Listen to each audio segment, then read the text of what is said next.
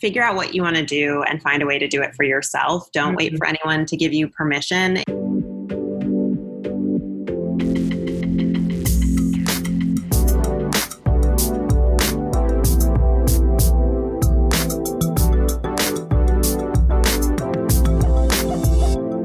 Hey guys, it's Taylor. Welcome back to season 2 of Girl Gaze Resilience Required. Let's cure your Sunday scaries with a new episode and a mimosa, but hold the OJ. Get ready for a quarantine brunch with me and a panel of refreshingly relatable and inspirationally insightful girl gazers as we chat all things fashion, career building, and adulting.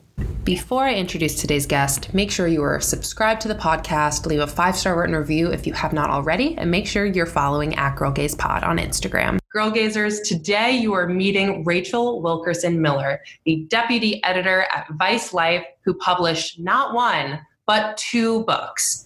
Her post-grad career journey began at Elle Magazine as an accessories assistant.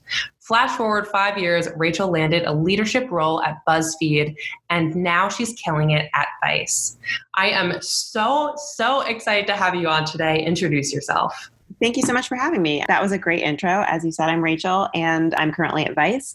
Before that was at BuzzFeed and was in the magazine industry for a little while. And yeah, that's the basic stuff about me. Yeah, and we will totally dive into that. In today's episode, we're talking all things about Rachel's career journey. We're finding out what it takes to be a deputy editor at a major publication and so much more. But before we get started, we always kick things off with the Gaze of the Week, which is just a thought or realization you've thought about recently and can be big or small. Why don't you start us off? Yeah, I think one thing that I'm realizing this week is that I need to figure out how to better stay in touch with my family. So I'm working on setting up a family FaceTime because I think keeping in touch just via text isn't really working well for us, but we haven't been big phone talkers historically. So I'm trying to get that on the calendar so my family and I can keep on top of what's going on in our lives in a more structured way. Yeah, totally. I feel like before quarantine, I had so much FaceTime with people, like in real life FaceTime, not digital FaceTime. And now, especially with social distancing and everything becoming the new norm, I feel like setting aside time to actually hop on the phone instead of just texting is super important with maintaining relationships. So I really agree with that. I'm curious. So where do you live that you are not with your immediate family? So I live in Brooklyn. My family's in Michigan. Ah, wow. So you moved far. Did you always know that you wanted to move to New York City?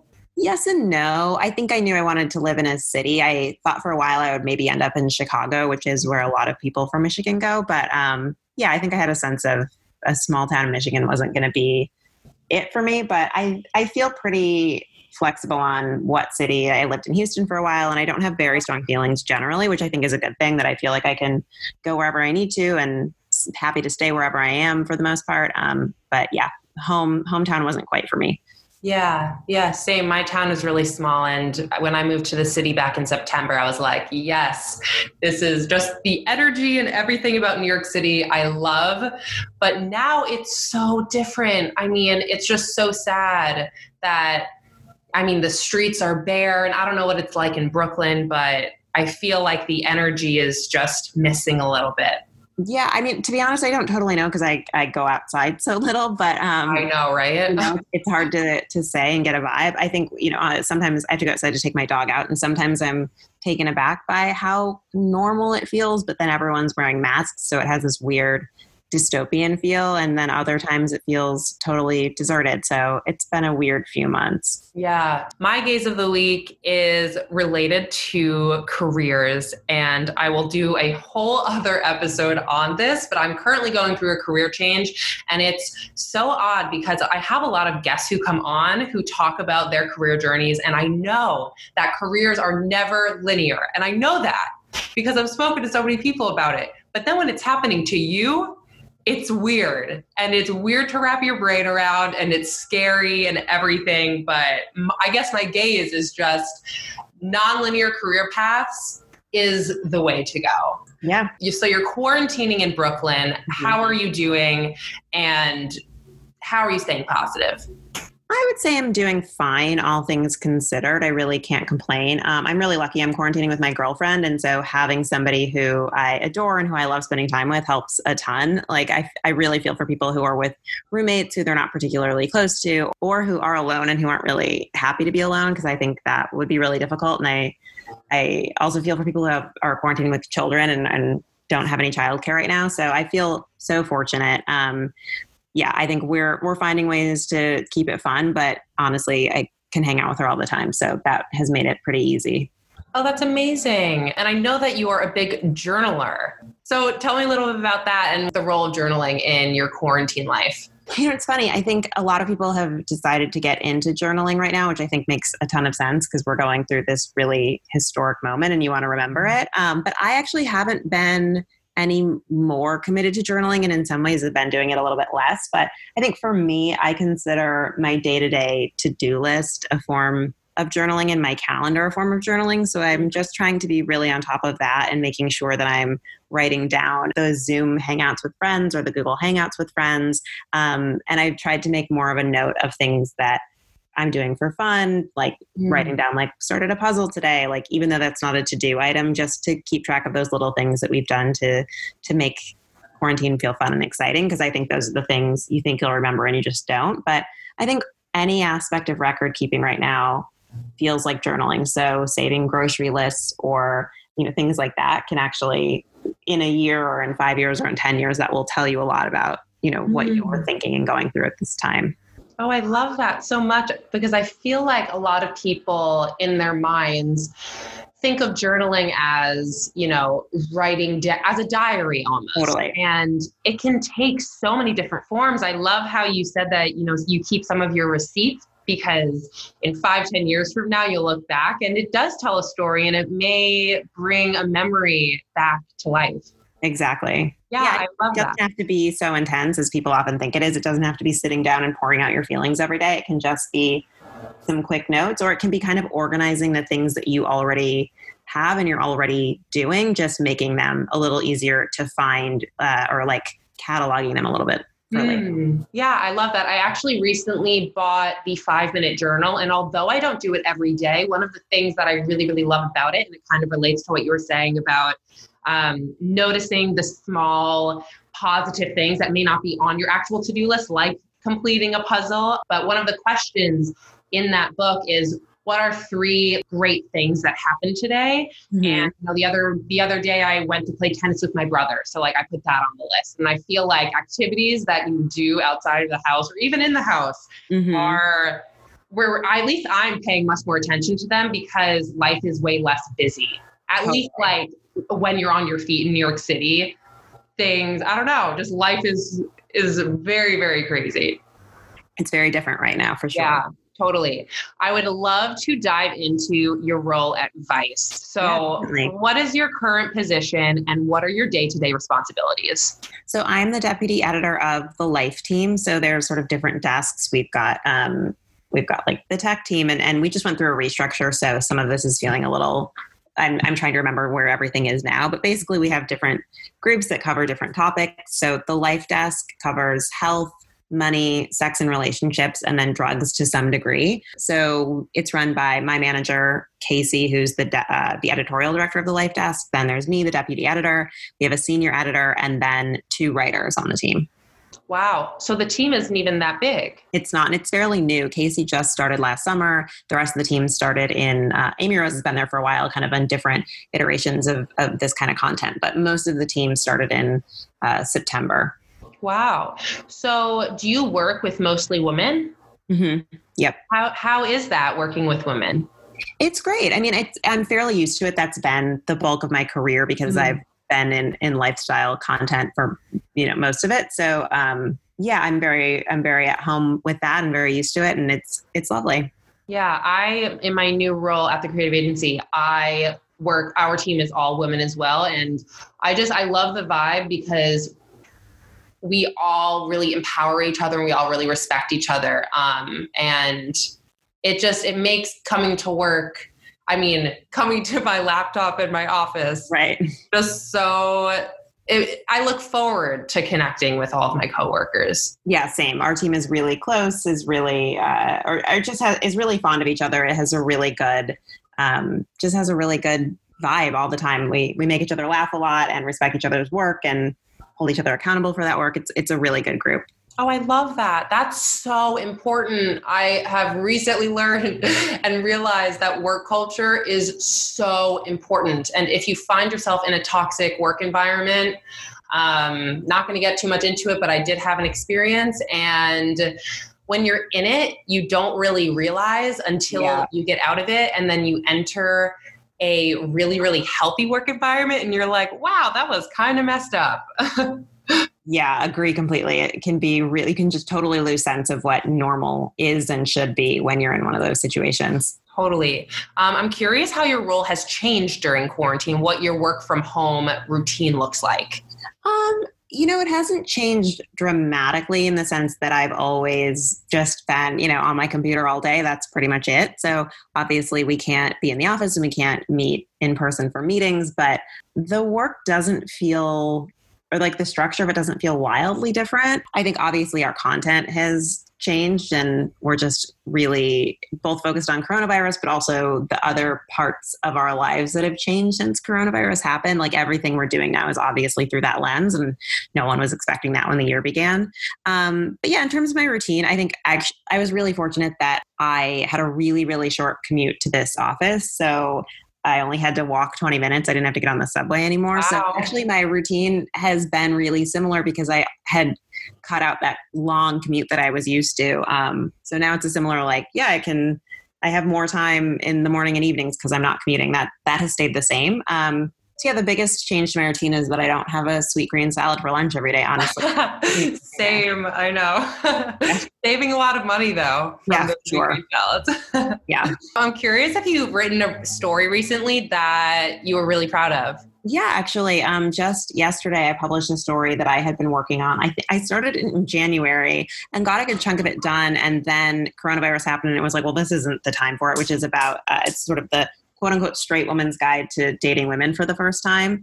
And so it just seemed like no one cares about this right now. And so we put it on the back burner and I just finally got to pick it up again in July. And I just published it yesterday. So this was this piece was like my goal for 2020 was publishing this piece. And so I'm really excited that it's out in the world. And I've gotten some really nice messages and emails from people who reached out to say that they felt really seen by it or they needed it. So I'm really, really proud of that. Wow, that's amazing. Did you expect to have that response? I didn't really think about it to some degree. I think I was so focused on, sort of writing it and making it everything I had hoped it would be and getting it right in every last detail that I wasn't totally thinking of that. And of course it makes sense. Of course people reach out when you write something personal that moves them or feels personal, that they personally connect with. But I wasn't exactly expecting it. And that was a really nice surprise. That's lovely. How did it feel to get that response? It was so moving. I mean, I think the other thing that's particularly moving about it is that anytime somebody is reaching out to me about a story like this, they're telling me something about their life that they maybe haven't told anyone before, or maybe haven't told a lot of people before. And that is really special that I'm a stranger and they're sharing something really personal with me. That makes me feel really, I don't take that for granted. I think that's a really incredible thing to have happen. And it makes me feel really good that people feel comfortable doing that and that they can share a little bit of themselves with somebody and maybe feel a little bit less alone. Totally. And it means that your work has impact. And I relate to that too with this podcast when people reach out saying that they feel so inspired, as I'm sure people will reach out for this podcast as well. But it just feels really great. It feels great. Yeah, absolutely. Exactly. And just so rewarding. Was this a personal essay? Did you write in first person? I did write in first person. It was it was personal to some degree, but I had also interviewed 3 experts and it was written in a way, it was written like Q&A style. And I sourced questions from other people who might be questioning or going through this to put it together. But yeah, there was definitely some of my personal experiences in there, which is it's always a big deal for me to publish something personal on the internet. So yeah.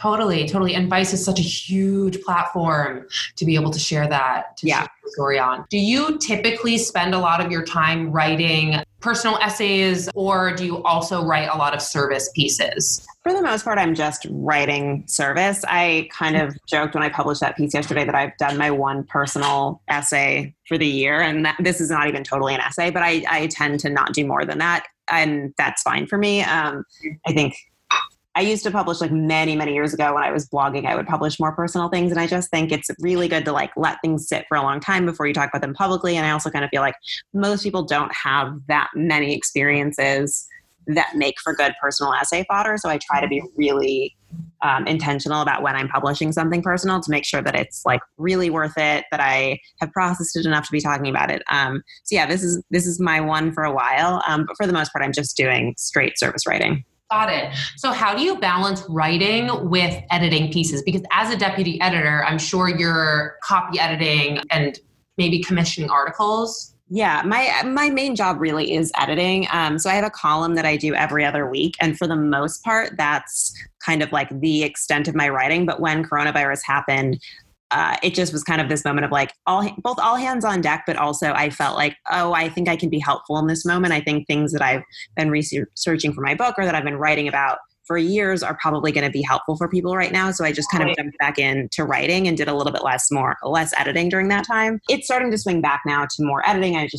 I'm commissioning a bunch of freelance work right now. So yeah, it's always a little bit hard to shift gears and go back and forth. But on the whole, I try to be really picky about the things that I'm writing myself, since that's not my main job and it can be not distracting, but like I have to shift gears to do it. So I want to make sure that I'm not taking on too much of it, so that I can focus on editing, which is the most important thing. Totally. That brings me to another point. Your to-do list must be endless.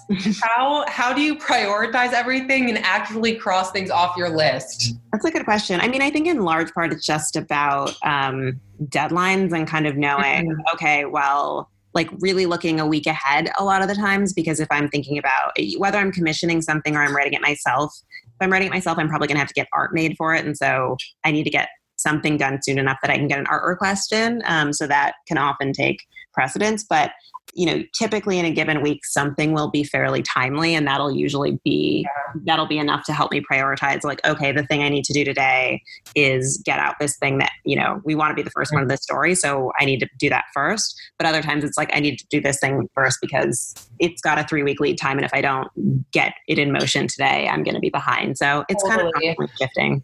Yeah. And something else that I learned while working at the New York Post is that there's such a quick turnaround, especially, I wasn't on the news team, I was in fashion, but on the news team, like you have to write that, get it edited in the same day, and then have it go up like within a few hours. Yeah. So I totally get that, which I guess in a way kind of makes it easier to prioritize things based on actual deadlines so that you hit those numbers. Yeah. It's helpful to have a few things that are kind of like rooting you, because on the days when I actually don't have anything pressing that like I can kind of do what I want, it's a little bit harder to decide what to do and to stay motivated. Yeah. I want to hop back to when you mentioned freelancing. Mm-hmm. So a lot of my listeners have recently graduated college, and the job market, especially in journalism and online editorial, is not really hiring right now. Mm-hmm. I'm curious if you can walk us through the process of what you look for when people are trying to freelance. Yeah. I think part of it is just a really good pitch. We have a document that's like, here are guidelines for pitching. And I think, you can tell when people have read that. So that is great, that they're pitching something, both that they've read the doc, but also that they read the site and that the pitch that they're sending us makes sense for Vice right now, that it's not something that we've covered before or something that a lot of other sites have covered before. I think freelancers don't always just stop and Google to make sure that it hasn't been written about for this site or written about recently. So I think doing a little bit of that initial research goes a long way. I think keeping the pitch short helps a ton, really getting to the point and saying what you're imagining. But yeah, I think the biggest thing is just, is this the right fit for us? If it's not, that's fine. But if people don't want to waste their time, I think they should, do a little bit more research to make sure that that what they're pitching is actually a good fit versus blasting every editor who they would like to write for. Yes, completely agreed. It's really important to understand who the audience is for different publications because, I mean, I kind of went through this when I worked at the Post because I'm so used to writing for, I don't know, a Cosmo-esque or a Glamour-esque type of vibe. So I had to totally switch gears. So learning how to pitch for the Post was totally like a new ground for me. Yeah, definitely. I have a question. So if someone wants to freelance, whether it's for Vice, whether it's for a different publication, who do they reach out to? Can you just cold call, pitch? I mean, you can do whatever you want. I think it is helpful to figure out who, and this can be hard to do, and this takes more digging around and kind of more. I think one thing that is helpful is to follow a lot of people who work in media, because often people will say, like, if you like follow writers that you like, when they're sharing their work, a lot of times they'll tag the editor to thank the editor for it. And so that's you can figure out who is often editing things, because typically you're going to want to pitch an editor. So yeah, I mean, we all get pitches that are not really for us. Like I get pitches for, the culture desk that there are things that I would never commission just because it's not what I do. And that's, it happens and it's fine. It's not the end of the world. But I think pick the few publications that you'd like to write for most and spend some time digging around to figure out. And like, if you think you found the editor who does the most freelance commissioning, again, going to their Twitter, they're probably going to be tweeting articles that they edited. So you can start to get a sense of like, oh, how are they tweeting a bunch of articles that they're kind of taking credit for in that way? But like all of these writers are not on that particular publication's byline. Like this is probably somebody who edits a lot of freelancers. That's such great advice. And it's so interesting because honestly, I had to make a Twitter when I was at Newhouse, but I don't really use it. That's such a good idea to follow a lot of editors and writers who you admire to keep up with them. Yeah, I think if you want to work in media, unfortunately, I'm not a huge fan of Twitter, and media Twitter can be a very annoying place sometimes, to be honest, but it is a good idea if you are trying to get a better sense. I mean, it's very much like networking in the true sense and learning who in your industry. And I think it's probably worth doing. Yeah, that's so interesting because I talk about a lot on the podcast about sliding into people's DMs is honestly a great way to network, on top of also cold call emailing and using LinkedIn. But I have not mentioned Twitter before. That I love that. I really have to get more into the Twitter sphere. Yeah, I think it's a good idea if this is where you're going with your career. Cool. Let's jump back to the beginning of your career stage. So where did you go to school and what did you study? I went to Michigan State and I studied journalism. Okay. And what skills from college do you think helped you the most in the real world? That's a good question. I mean, I think that the journalism school taught me all the basics. So I learned AP style and I learned how to report. Like those things are important. And I think having that background really is helpful. It's obviously not required and lots of people get into this other ways, but it does, I think, make it a bit easier for me when you've got that. So yeah, it was helpful in that sense. I learned, about FOIA requests and things like that. Again, these are things you can learn on the job or you can kind of self-study, but I found it pretty helpful. Yeah, I agree with that. Also, another thing that I learned in college was what an edit test was. Mm-hmm. That was so helpful because and a lot of people actually are not familiar with edit tests. Mm-hmm. So I find myself having to explain it to a lot of people who DM me. Mm. And it was really, really helpful because I had to fill out so many edit tests for jobs that I did not even get. So just knowing how to pitch, as we were saying before, what topics are appropriate for that specific publication and what angle you have to make it different. I remember I had to fill out an edit test for Harper's Bazaar, and they sent me an article that they had written about Meghan Markle for National Women's Day. And then I had to write an article about the same thing that happened, but have a different angle on it. Oh, wow. Yeah. So it was really challenging. I got there and I had to do a lot of research and a lot of brainstorming, but it's all about having that other angle. I remember also on another edit test, I was given a press release that I had to turn into an actual article or like writing captions for Instagram and Twitter. the list goes on, but that's definitely something that prepared me. Yeah, I did not learn about that in college at all, but I think it's good to keep in touch with other people who are doing the same thing you're doing. So if you don't learn about it in college, you have, friends who went to a different school maybe who are experiencing these things and can share that with you. Totally. What did you think you wanted to do when you were a senior in college? Did you always know that you wanted to go into journalism? Yeah, I wanted to be a beauty editor at a magazine. That was what I wanted more than anything. And so my first job out of college was at Elle in fashion, or I was in the accessories department. And my hope was that if I did that for a couple of years, I would be able to become a beauty editor, kind of jump, when something opened up. I just wanted to get a foot in the door.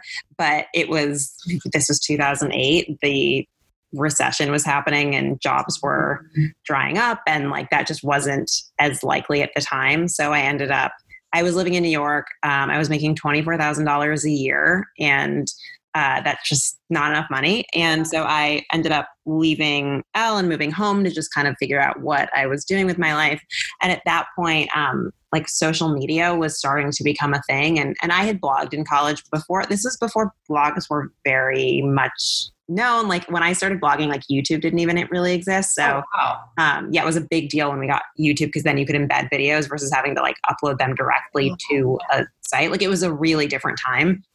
So I went home and just started blogging again and started paying attention to what was happening on Twitter, and just took on little teeny tiny local freelance jobs while living at home to just start to get clips and to start to figure out what I was doing. But they're kind of an opportunity to work with brands and do social media for them, or to write website copy for them, started to kind of bubble up as I was at home. So that was what I did. And then I moved to Texas and took a social media job at a photography studio that did motherhood and newborn photography. And then did that for a while, and then worked at a startup doing community management. So again, there was kind of a social media and copywriting through line in all of this, and was doing that, and then started freelancing for a bunch of different women's publications. So I started to kind of go back to what I had hoped to do. Yeah. And then went to Loverly, which was a startup it was a wedding website. I freelanced for them for a long time, then got on contract. So I was just basically working there full time, but I wasn't I was on contract. So then eventually got hired as the editorial director. So I had full benefits and that kind of thing. I was there for a while. And then that's when I started looking for other jobs and landed at BuzzFeed. So I moved to New York. Okay. That is such a great career, little snippet elevator pitch of your career journey. I want to hop back to your first job at Elle. Mm-hmm. So you graduated with big dreams, you moved to the Big Apple, and you landed this amazing first job. What was that like for you? Yeah. So actually, when I graduated, I won a scholarship at the very end of my senior year. Wow. So the only way to use it is if you take another internship, you have to pay for the credit. So you can use the scholarship on that. Mm-hmm. And I didn't have a job lined up. So I took an internship at Self magazine. And so I was going to come back to New York, and the plan was to kind of do that and then hopefully find a full-time job quickly. Yeah. And I had interned at Elle the summer before. And while I was at Self, probably in July of that summer, after moving back in May, my former boss from when I was an intern from Elle reached out to me and said that their assistant was leaving. And so that's how I got that job. So it was great, because it was as a Self intern, I was making a $10 per diem each day, but that was it. At least I think so. I don't think I was paid, but I could be misremembering, but I'm fairly sure I wasn't. So yeah, it was great to find a job, and I was really, really excited. I was this is what I have wanted. This is what I hoped for. Working in accessories wasn't my first choice, but it was still a magazine job. It was great. It was really exciting. I kind of have a similar experience as you did, because I really wanted to work at a fashion magazine. Mm-hmm. I landed this job at the New York Post, and it was for Alexa. And Alexa is basically the Vogue. I like to call it the Vogue insert within the New York Post. So we basically operated like a fashion magazine. And I was okay, this is my foot in the door. I get to write. I get to go to fashion shows, do X, Y, Z. I'm curious what you did, or what you think you did, to stand out as an intern that made your old boss at Elle reach back out to you. Yeah. So I was one of the only interns there that summer from out of state. Mm-hmm. And, people at Michigan State don't really get internships at magazines. the most exciting internship a student from a journalism program might have at MSU is like the Bay City Times. Like there's the Detroit Free Press. Like it's not particularly prestigious stuff, and that's fine. But so I was kind of an outlier in that regard. And then a lot of the kids who were interning at Elle were rich kids whose families, who knew somebody at the magazine. And so for me, I was like, I have this one shot to make an impression. I have this one summer. I'm going to work my ass off. And so went in there with like the mindset of like, this is it for me. Like I have to be the best intern ever.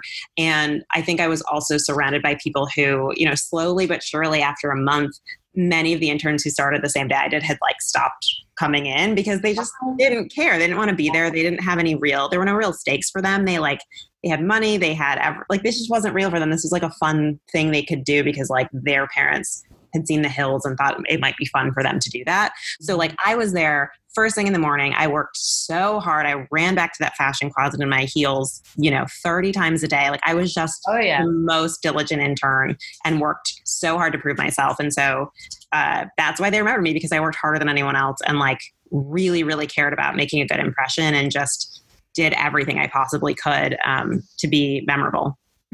I love that. And I really admire that you did that. So when you finally came back and now you're no longer an intern, what challenges did you face? And were you able to come in super confident? Were you intimidated at all?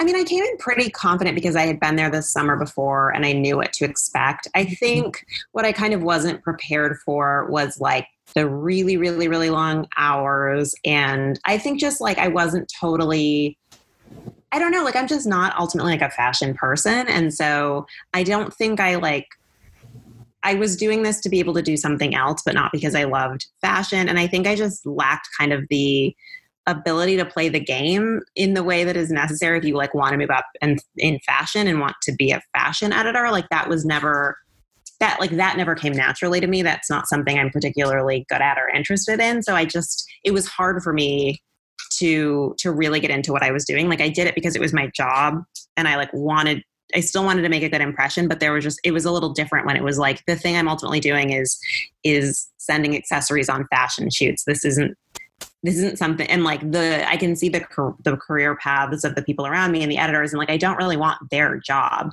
Yeah. So it just wasn't ultimately for me. Yeah. But you know what? Yes, it wasn't necessarily for you, but I think that this is something that all of my listeners really need to learn, is that if you go into a job and you don't love it, it's still so valuable because now you know what you don't want to do. For sure. And I feel like that's also what kind of happened to me, because you look at all these fashion editors and all these beauty editors and it seems so glamorous from the outside. Mm-hmm. But when you start from the bottom, it's a lot of administrative work. It's a lot of, I mean, you are an assistant. And of course, sometimes when you're on a small team like I was, you really do get these amazing, amazing opportunities that make all the administrative work worth it. Mm-hmm. But it takes a lot of grunt work to get through the day, for sure. Yeah, and I actually like the administrative work. It was more like the grunt work of like, sending 40 pairs of high heels to Europe for a fashion shoot and like packing all the suitcases and calling them in and doing that kind of stuff. Like it was, that was just tiring, and it was just work in a way that was not very fun, and that's completely fine. But again, it wasn't like leading me to something that I was really excited to be doing. Yeah. Before we jump into your career at BuzzFeed, what was the biggest lesson you learned from your job at Elle? Oh, that's a good question. I don't know. I mean, it was my first job, so I learned all of the things about just like what it's like to have a job and about how people in an office interact, and how, I don't know, just all the little bits of information that you don't learn in college about, like who to contact when you have this kind of problem or that kind of problem. And I don't know, just all those little things about office culture and what to expect there. Yeah, totally. And I think another thing that I learned just going off of that, because it seems like our first job kind of overlapped, is how the fashion world operates and what the role of an editor is, and then how the relationship of the editor and the PR person exists. Oh, yeah. Yeah. And like in-house PR versus the PR agency. And I feel like that's just the other thing that was I had a very big learning curve with that. Yeah, I don't know how, I mean, maybe now it's different when there are so many blogs and fashion is a lot more, the business of it is a lot more visible, but like, I didn't know any of that. I mean, I knew a bit from being an intern, but like, that's the kind of thing you just don't really know unless you know somebody who does that and can explain it to you or show it to you. Totally. So let's talk about BuzzFeed, because you were there for nearly 4.5 years. Incredible. How did you land this job? So I just was planning to apply. I was thinking about leaving my job, was thinking about where else I might want to go. And so I had looked at some available opportunities. And at the time, they had gotten a big investment to build out their life section. So they were just hiring a ton, but I was really excited about all these life jobs. And there was one for a weddings and DIY writer. And I had been writing about weddings, and I had been looking at BuzzFeed and seeing how they write about, just anything like funny things with gifts. And so I was like applying that to the wedding writing that I was doing. So I was like, okay, this feels like it could be a good fit. And so the website said, like, if you're going to apply, like, we want you to create some BuzzFeed community posts and like send those as part of your application. So I worked on creating those. And then before I even applied, the person, Peggy, who ended up hiring me, like reached out to me and was like, I saw your post and I thought you might be interested in this job that I'm hiring, or some of these jobs that I'm hiring before. And I was just so shocked and so happy that she saw that and made the connection before I had even applied. Oh my God, I love that. Did she email you, and what was your reaction? I mean, I was just like ran around my house for about 10 minutes, just like in shock because I didn't expect it, like it was such a wonderful surprise. That's so amazing. So now you've landed your job. What's your first day like? Take me through it. Oh gosh, let me think. I think my first day was really strange because I started on a Monday, but all these other new people, because they were hiring so much, all these other new people were starting that Tuesday. So every like first day activity that you would normally do was all scheduled for that Tuesday, like the office tour and getting your ID photo, like all of those things. And so I just sat there the entire first day, like reading. There are a ton of I think there was like an internal wiki with a ton of Google Docs about like, just how to use our CMS and all these things. So I just sat there reading it for hours and feeling really like embarrassed that I didn't know what I needed to be doing or what I should be doing. And then later in the week, I ended up having all these like a CMS tutorial and all these other things. And I was like, yeah, I already know all this stuff because I just sat there the first day, like awkwardly wondering if I needed to be doing something different. I feel like that happens a lot. I remember when we hired a new fashion assistant in the closet. When she first started, we were in between so many shoots that she was just sitting there for like a solid week, just doing nothing because we were in between projects that were like almost complete. So I feel like that may not be out of the norm. No, I think that's really common actually. And I think most people worry about it. But like, when I started at Vice, it was actually pretty similar that my first week, I was just like, I don't think I'm doing enough and I feel worried about it. And it was totally fine. Mm-hmm. Cool. So what was your first official title at BuzzFeed? It was senior lifestyle editor. That's amazing that you came in as a senior lifestyle editor. Yeah, it was great. I was really thrilled about that. What kinds of things did you do there? So I was writing a lot. I didn't have any direct reports for a year when I made my first hire, but I mostly wrote versus editing, but I was like at editor level. So like the senior editors like edited each other basically, or like would chime in for more junior writers. So I could like hop in and edit something or give feedback on it, but I didn't have any direct reports myself. Okay, cool. And then I know that you had a lot of growth yourself when you were at BuzzFeed. Can you walk us through your position changes? Yeah, so I actually had that title of senior lifestyle editor outwardly until I left. But I started at like the senior editor 1, which is not like a public title, and then got promoted about halfway through to senior editor 2. And then at the very end, I got the title of editorial director of Goodful. So it was sort of like, here's this other role you've been taking on, helping build this other vertical. So it was like, you have domain over this other vertical. But so those were the titles, but more specifically, it meant like from senior editor 1 to senior editor 2. Senior editor 2 was about management. So I made my first hire, and then the following year hired 3 more people, or maybe it was a year and a half or so later, but hired 3 more people. So then I had a full team. And then the last year that I was at BuzzFeed, I was managing managers. So really moved into management as my full-time job over time. Wow. So that's so awesome that you were hiring your own team. Yeah, I loved that. It was I would love to dive into what makes a candidate stand out to you? I mean, a good resume and cover letter goes a long way. I think one thing is like, depending on the role you're hiring for, you're just looking for relevant experience and you can tell when somebody doesn't have it. But I think what I would always go into this with the mindset of like, look, if somebody has a background that doesn't totally align with this, but they can make a case for why their background doing something else actually qualifies them perfectly, and they can kind of pair that with demonstrating that they're a good writer and thoughtful and curious, like that would be enough. But so often that wasn't the case. It was just people who had no experience, but they were just like, I think you should hire me for this role. And it's like, okay, like so does everybody. That, like that, I'm not going to do that, but thank you. So, I mean, mainly I was looking for experience in sort of related publications. If it was a more junior position, it might be like, doing something well in college and having an internship or two, because you want people who've got that experience. But I tried to be flexible and keep an open mind to make sure that I wasn't missing out on really great candidates who didn't necessarily have like the exact path that other people did. Yeah, totally. And I feel like right now, a lot of people are either furloughed or are struggling to find a job. Do you think that there's a big benefit in spending this time to build, whether that's a personal website, a blog, a podcast, or just a personal passion project in general? Yeah, I think like that's the number one thing I recommend to everybody is like whatever kind of work you want to be doing, just start doing that work. Like if you want to, I blogged the entire time I was in college. I continued to do it afterward. I still do it now. Like it demonstrates like you love doing this so much, you'll do it regardless. It's an easy way. Like there's something really great about being able to go to a potential intern's blog and to see what they do when they're just working for themselves, when left to their own devices, and what their perspective is. And you can tell the people who put a lot of care into it, and you can tell that these people are self-taught. And one intern that we had at BuzzFeed had this incredible sort of lifestyle blog with beautiful food pictures that she had taken and her DIY projects. And it was so good. And we loved her voice so much that we were just like, this is amazing. So, regardless of what you want to do, just do that. Don't wait for somebody to give you permission.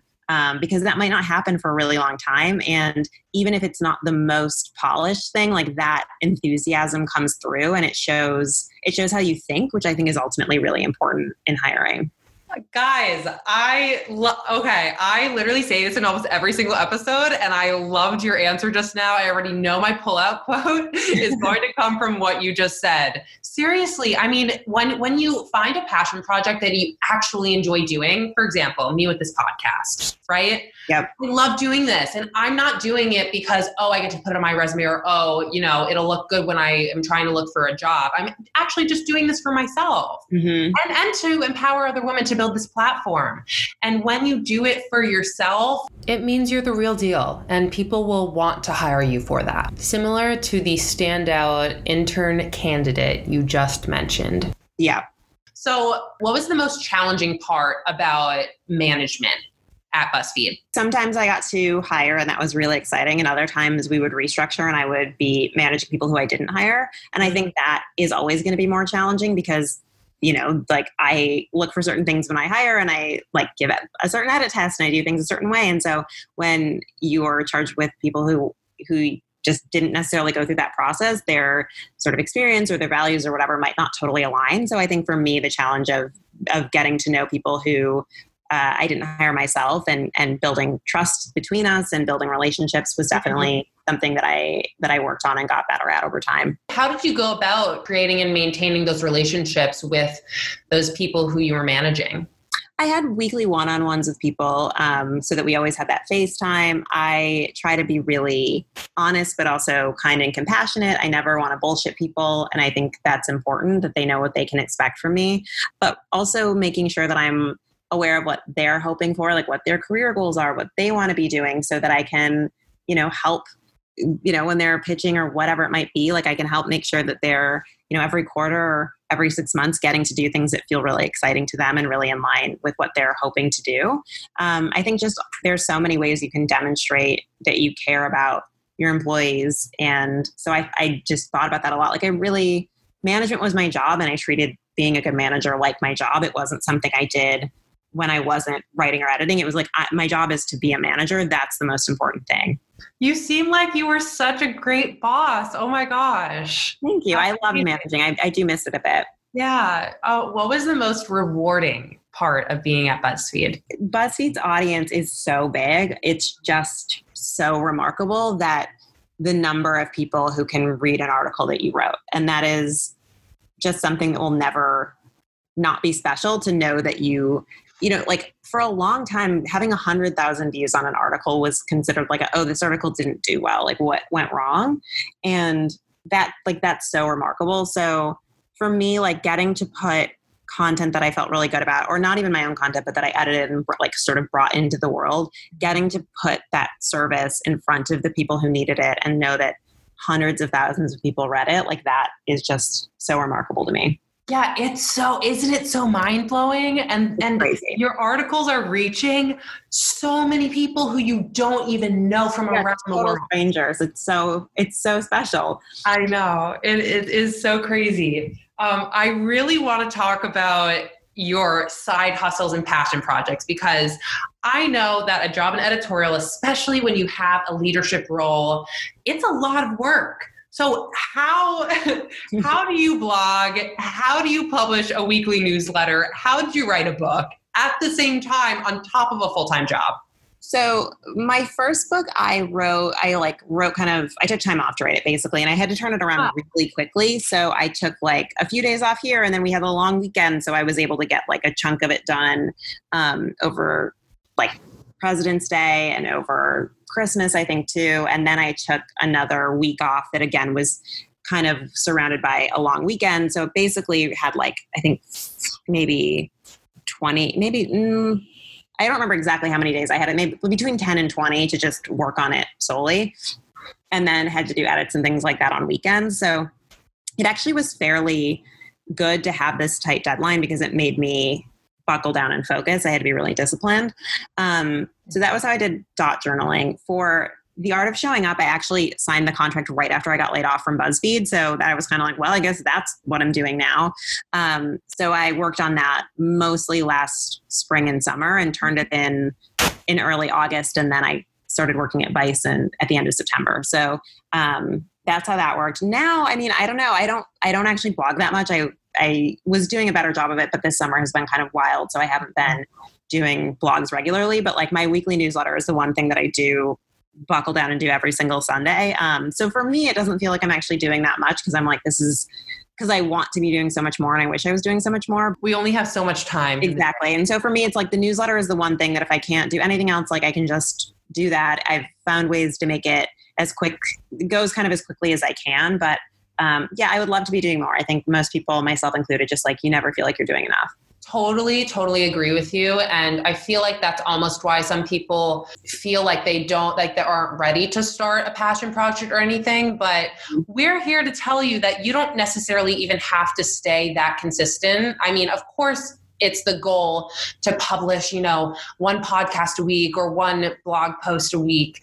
But if you fall off because life happens, that's okay. Yeah, totally. I didn't realize that you got laid off from BuzzFeed. So what year was that, and what was going through your mind? That was the very end of January 2019. And I mean, the whole thing was so bad. They laid off so many people. The way that it was handled, like basically there was a leak on a Wednesday night that layoffs were coming. We went in Thursday and we're like, what's happening? And then it was just the way leadership rolled it out was really disjointed. We were told we didn't need to come in on Friday because like basically they were like, yeah, we're laying people off, but we don't know who yet. It's not done yet. So just hang out till we decide. We had no more information about when we were going to find out. Like it was really badly handled. And we were told not to come in our team was told, you don't need to come in on Friday because our layoffs aren't going to start happening till next week. Then we got an email at 4 a.m. that Friday. It was like, actually, we're doing our team's layoffs today. So come in.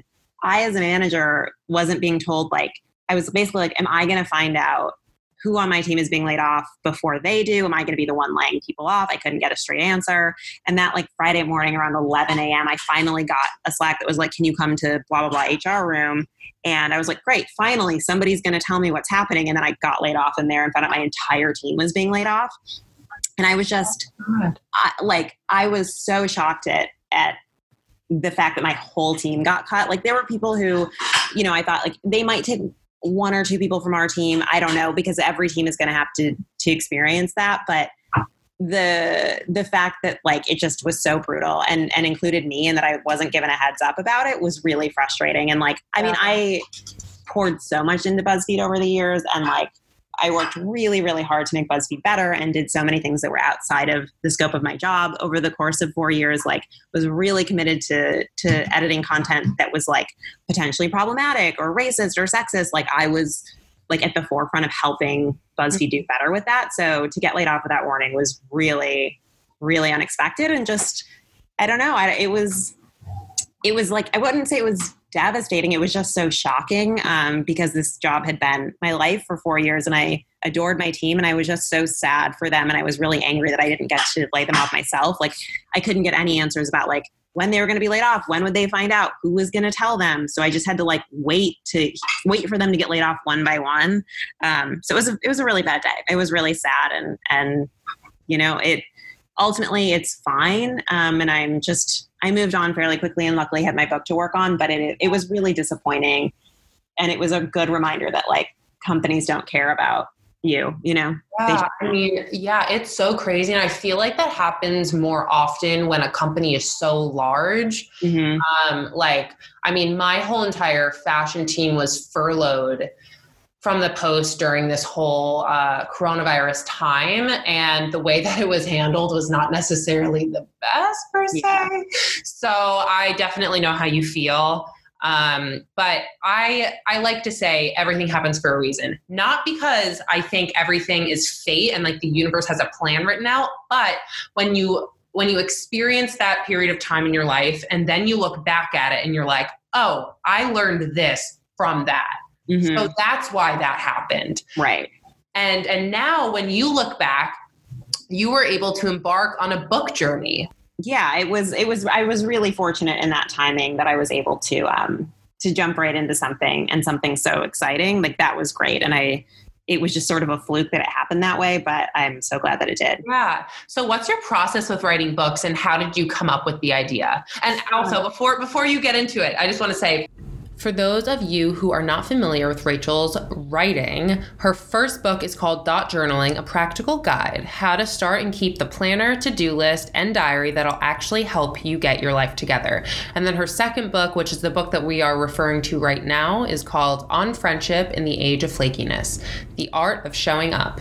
How to be there for yourself and your people. This book it started actually as a BuzzFeed post that I had written with the help of other people on my team, but it was sort of like, this is my idea, and I felt really strongly about this. So my publisher had come back to me about doing a second book, maybe something about self-care. And I was kind of saying, I think if I were going to do another book, I think showing up is the thing that I would want to do. So I kind of talked through it with them, and this is what we landed on.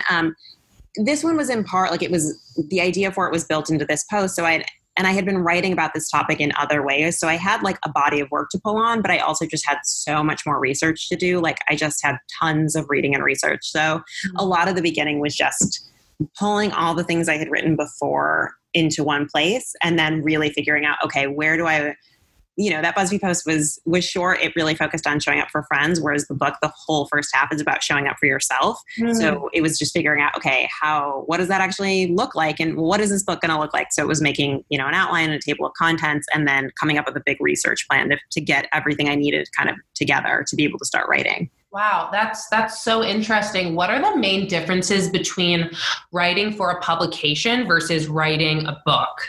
Yeah, I think it depends on the publication and it depends on the book, but I was fortunate that both of these books were very similar to the kind of writing that I do all the time. So it wasn't wildly different. Ultimately, like, the biggest difference is that you have more room to talk about things. Like, you just have more space, you can say more. But ultimately, it kind of felt like each of these chapters, or within each of these chapters, these sort of subcategories or subsections, were like writing a post. So, and like thinking about it that way really helped me divide up the work. But ultimately, this writing was so similar to what I normally do that it felt like a really, really, really huge version of the work I would normally do. That's so amazing. How did it feel when you first saw your book in real life and held it in your hands? It was really exciting. And with Dot Journaling, it was exciting, but it was a different kind of book. Like it wasn't something that was like quite as personal as this one, where it's like, this is the thing I care about a lot and I've put a lot of thought into over the course of my life. And it was just different. And, seeing this book, like the cover is so beautiful and the colors are so lovely. And like, it was really exciting to see it and to realize like, oh, I wrote this and it's going to be on shelves. It just felt a bit different than the first one. I love that book and I'm really proud of it, but this one is just like more me ultimately. Yeah. And I also just think, and this is something that came up in my conversation a couple of weeks ago with a fashion designer. And she said that her first collection that she developed was definitely not her strongest, but I think that just comes with learning. And of course, and now for your third book that I'm sure you will write, it will improve even more. I hope so. I don't know I have no plans for a third book right now. We'll have to see about that. Not yet, maybe. So I'm curious what the process is like working with a publisher and how did you get connected with him or her? My publisher reached out to me directly for dot journaling, which is really unusual. For the most part, books, like you need an agent to sell a book. Mm-hmm. And what them reaching out to me directly and not having an agent just doesn't normally happen. And then I just worked with the same publisher for my second book with no agent. So again, that's really uncommon. And I don't know that I could have like sought that out if I had wanted it. But it's working out for me. Obviously there's pros and cons to having an agent. But in my case, like I have a relationship with this publisher that's really good. And that means that on the one hand, I can't like I don't have an agent to negotiate with like a bunch of publishing houses and trying to get more money, but I also don't have to give anyone a cut of what I ultimately make off of it. So it's worked out very well for me. Totally. So I'm curious about the process of writing. So here you are, you're writing each of your chapters. Do you collaborate with your publisher at all, or do you have a team who also helps you edit? Yeah, I had an editor who was working with me on this book directly, like beginning to end. She was lovely. She was really helpful. So we met in the beginning to talk about what we thought could be in it and kind of brainstorm. And occasionally I would reach out to her when I was working on it to just bounce ideas off of her and see what she thought. So yeah, she really helped guide it and really helped shape it. Oh, that's amazing. And then how did this amazing cover come to life? Because I am so drawn to the colors. Oh, thank you. So the way it works is usually like the art team comes up with it, their in-house art team. I can't remember if they asked me for thoughts initially or not. I think that they did, and I sent a little bit. And then the first cover they sent me was very, very different than what I had been envisioning. And I wasn't crazy about it. And so I went back to them and was like, here's how this is coming across to me. And here's why I think that might not be great. And I sent them just like a huge inspiration board of like 40 different images that I was like, this is more the vibe I was thinking, and was a bit worried of like whether they were going to be cool with that or whether they were going to get it. And they sent back the cover that is on the book now. And they're like, what do you think of this? And I was like, that's amazing. We're done. Great. Perfect. I love that. And it just shows that you do not have to be a graphic designer to give creative input. So before we go, the last thing that I just wanted to ask you is, what advice would you offer to those who are aspiring journalists or want to enter the editorial industry, especially during COVID? I think kind of what we talked about earlier, like figure out what you want to do and find a way to do it for yourself. Don't wait for anyone to give you permission. And, you know, whether that gets you a job directly or not is kind of not the point. It keeps you fresh. It keeps you curious. It keeps your mind working. You learn new skills in the process of doing it. So, you know, we have all of these great tools at our disposal, and you can publish things to Instagram, you can start a blog, you can do that yourself. And so I think if you want to go into writing in some form, just find a way to write and start writing and do that. And be patient, because, you know, my career obviously took me on a winding road, and there were times in there where I was like, I don't know where I'm going to land. And to some degree, I still don't, right? Like, I don't know what's next for me, and I don't even know what my ultimate goal is. And that's fine. I think just sort of trust that you'll get there. And it might take 5 years or 10 years after college to kind of have everything fall into place. And that's pretty common, and that's okay. Yeah, I really love that advice. Before we go, I always like to head out with a gaze goal of the week. My episodes are released on Sundays, so we will just set a realistic self-care goal for the upcoming week to kick the week off on a positive note. That's a good question. I think I really need to get back into working out, and I haven't yet. So I think my goal for the week is going to be to find a way to work out once or twice. I was literally going to say the same exact thing. I really just need to get back on track and move my body. I'm definitely just feeling like even if I were to go on a walk or a run, just something, and it does not have to be an intense workout, just some sort of movement into my day. Same. Well, Rachel, this was so lovely. I really enjoyed getting to know you and speaking with you and having you come on the podcast. Yeah, this was so fun. Thank you so much for inviting me. And of course, thank all of you Girl Gazers for tuning in. I really hope you enjoyed this episode. Make sure you are subscribed to the podcast. Leave a 5-star written review if you haven't already. And make sure to follow along at Girl Gaze Pod. See you guys next Sunday.